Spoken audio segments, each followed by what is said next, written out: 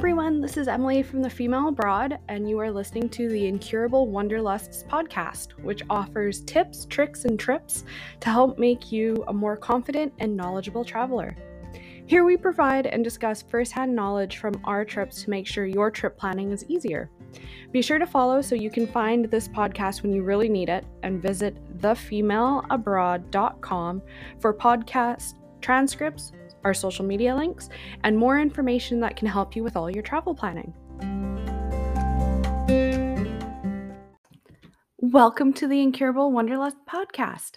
Today we are going to go over seating on an airplane, such as what the best seats are, how to find the best seats on a plane, what different seating plans mean, and more. So if this sounds interesting to you, keep on listening. Now, before we jump into picking a seat, did you know that planes can have different seating configurations? Whether it's a Boeing or Airbus, seat configurations can be different depending on the airline, so you will want to take a look at a seating map. When it comes to speaking about configurations, you may hear something like 2-3-2. This means that the left side of the plane, there's 2 seats together, 3 seats in the middle, and 2 seats on the right side. I've flown on planes with a variety of seating configurations, but typically you will see 3-3-3, 2-3-2, and 2-4-2. They're the ones you often see in economy. But I was on a plane once that had a 2-5-2 configuration, but this is less popular. As the person in the middle, it's extremely difficult for a steward to serve them, as you have to lean across 2 people to get their order or to pass them something.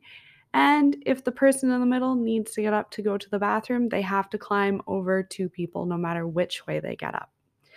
Now, for some people, the configuration of their plane is extremely important, and they will even fly on a different flight or with a different carrier if it is not the configuration that they like. So if this is something important to you, then I would take a look at a seating map for your flight or the flight you're thinking of booking on Seat Guru or SeatLink to see what the plane configuration is currently planned for that specific trip. And they may have additional layouts for other planes that may fly that exact same flight as well. So while airlines can change the planes that they do use, especially if it's going to be fuller or emptier than expected, at least you'll have an idea as to what you can expect the layout of the plane to be at the time that you're booking.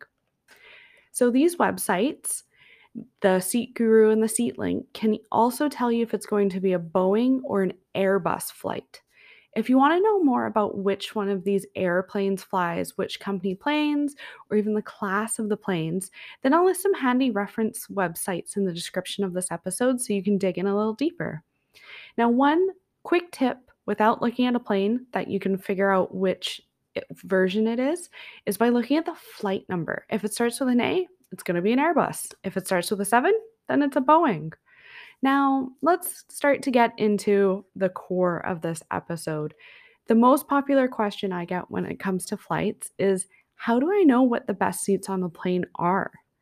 To determine this, I will usually ask, do you want the seats that fit best or with what you prefer? Or are you looking for the best ranked seat?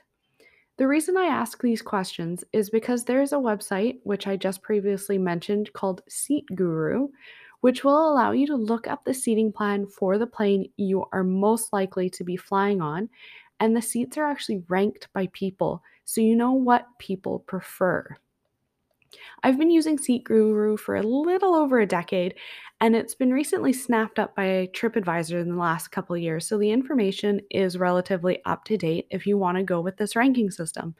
It's also a great way to determine what seats are best if you don't have any specific preferences.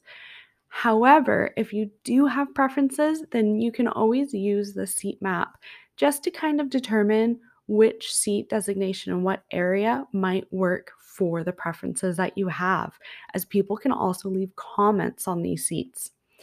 So some of the questions that I normally ask to help discover preferences are, do you have long legs or require more legroom? If so, then you'll want to sit either in a bulkhead seat, which are the seats at the front of each section, an exit row, or in a class that is higher than economy. To determine what class might work best, you might need to do a little bit of hunting to be able to find out what the seat legroom is. However, usually a quick search of your airline name, comma, seat legroom, and pitch will come up on Google quite easily. Now, seat pitch is the space between the back of your seat and the back of the seat in front of you when the seats are upright. In economy, this is usually about 29 to 34 inches or 74 to 89 centimeters, and that will give you about 30 inches or 76.2 centimeters, give or take an inch or so of legroom. Now, some people will think that the more seat pitch you have equals more legroom. And while this is a little bit of a good way to kind of get an idea, it's not always the best way to tell how much legroom you'll get, as it does not take into consideration things like the thickness of the seat or the tray table in front of you. So you'll want to find the actual leg room. If you can't find it on Google, or you're just don't have enough time to be Googling and digging in and looking at different websites, you can always just pick up the phone and call the airline, as they'll have that information ready. Now, if you do not want to pay for a class of service above economy, then look at booking yourself into a bulkhead or exit row seat, as this will guarantee extra legroom. One thing to note is that a lot of people with longer legs will also choose the aisle to stick their legs out into it, but you're not supposed to do that. So don't be surprised if an air steward asks you to move your legs back in front of your person. And you also have to take into consideration when the cart will be traveling up and down the aisle. So during food and beverage services, sometimes when they're selling duty free items as well, you'll have to keep your legs in front of you, so be wary of that, especially if you have to have your tray table down for eating as well. Another question: do you travel with multiple items or things that you need to have easy access to? If so, you'll want to stay away from the bulkhead seats, because there's no one in front of you, there's no chair to store your items under, so everything has to go up and above. I also find that window seats provide more space to shove things underneath. But however, you'll also want to keep who you're traveling with in mind as well. Because with children, bulkhead seats might work better because there's more space for them to kick, play, stretch, and they won't feel as blocked in. Do you want a seat that reclines? If so, then you'll want to avoid the very back rows of the plane and exit rows, as those will not recline. Depending on the airline you fly with, you may also have to book Economy Plus or Premium Economy to get reclining seats. Do you want a higher chance of having a full row to yourself? The further back on the plane you sit, the higher chances you have of sitting alone or with a flight attendant. The only downside is you get the smells from the bathroom, the seats won't recline if you're in the very last row, and you're some of the last people to get off the plane. If you are flying with someone and you want to make sure that you get a row just for the two of you, if you're sitting in a configuration of more than two seats together, then you can always try this trick too, where one of you books an aisle seat and one of you books a window seat. As most people do not want to sit in the middle, those will be some of the last seats that get booked. However, this trick can backfire, and you might have a stranger in between the two of you that does not want to move. Want to get sleep or off the plane quick? Then you'll want a seat that is closest to the front of the plane. If you want to sleep, I would go a little bit further and pick a window seat, as then you can lay your head against the wall of the aircraft. But if you want off quick, then pick an aisle. If you're planning on sleeping, then you may even just want to decide which side of the plane is better based on where the sun will shine. As a rule of thumb, if you're in the northern hemisphere and you're headed east, then sit on the right side of the plane. If you're going west, then you'll want the left side. This is because the sun will then be on your side of the plane. So if you close your blind, you'll block it out instead of having it glare at you across the plane because someone's looking out their window. Do you have a fear of heights or flying? If so, then don't sit in a window seat. Pick an aisle seat, preferably towards the back of the plane, as this is not only the safest area to be if the plane goes down, but you are also closer to the galley, which makes it easier for flight attendants to use their skills to help keep you calm. You're also You can, if you want to, be some of the last people on the plane just by waiting before you join. Now, if you want to be on the wall of the aircraft and not in an aisle or a middle, you could always look for a seat that doesn't have a window. Those ones are usually the ones that are over or close to the wings. Do you get motion sickness or does turbulence terrify you? Then you'll want a seat over the wing, as this is the smoothest place to sit, but it can also be the loudest. So if you'll want headphones, you'll want to look for something noise canceling or that fits inside of your ear. Now, is there something special you need, like a baby seat or maybe two seats if one isn't enough? There are sometimes limited spots for these special seats, so you will want to call the airline directly to get these arranged properly for your needs. Some airlines will allow you, if you need two seats for one person, they'll allow them to book online and then you just call the airline and have the second seat refunded. But this varies from airline to airline, so it's always best to just call and talk to someone in their call center. Now, when it comes to flying, if you book the cheapest ticket you can pay for and then try to book your seat at that time, but you're hoping to get it for free, this generally does not work. You actually won't be allowed to pick a free seat until 24 hours before your flight boards. Now, due to this, if you're someone that has to have a specific seat, then you'll want to book it at the same time as your ticket. And the cost of booking the seat varies from carrier to carrier, location of the seat on the plane, how full the plane is, and how popular the seat is as well. Another thing to keep in mind is the currency of the booking will be done in the currency of the country you are departing from. So even if you're on their website and it states your chosen currency, when it comes time to charge, you'll be charged in the departing country's currency. So if you're using a credit card that charges exchange fees, it might be a little bit higher of a cost than you were planning as well. However, since the cost of meals and seats can add up, I'll usually look at economy and the class above it to see if the price difference is worth it to pay a little bit more. I mean, it's super easy these days to spend $100 on picking your seats and checking your bags. But for 200, maybe even 300, you can get a larger seat with more leg space, a meal, a chosen seat, luggage checked, and even other things too, like mileage points, priority check in, priority baggage offloading, and even more depending on who you're flying with. So it never hurts just to take a look at the seat class ahead of you, as you never know what you'll find. Now, looping back a little bit to the 24 hours before you fly notice. So typically, the airline will send out an email alerting or asking you to check in for your flight.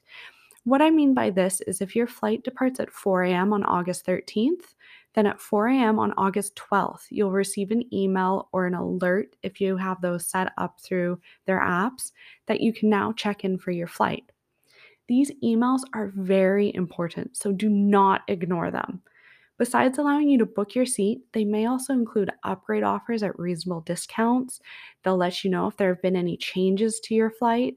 And if you do use them to check in, then the chance of getting bumped off your flight is greatly reduced. If you do wait for this 24-hour window, however, to try and get seats together with someone you're traveling with instead of paying, then you might have to be okay with sitting alone. You can go to the airport and upon check in, ask if there's any way that they can shuffle seats to have the two of you sitting together. But a lot of flight attendants don't want to have to shuffle a full plane around so the two of you can sit together because you were cheap.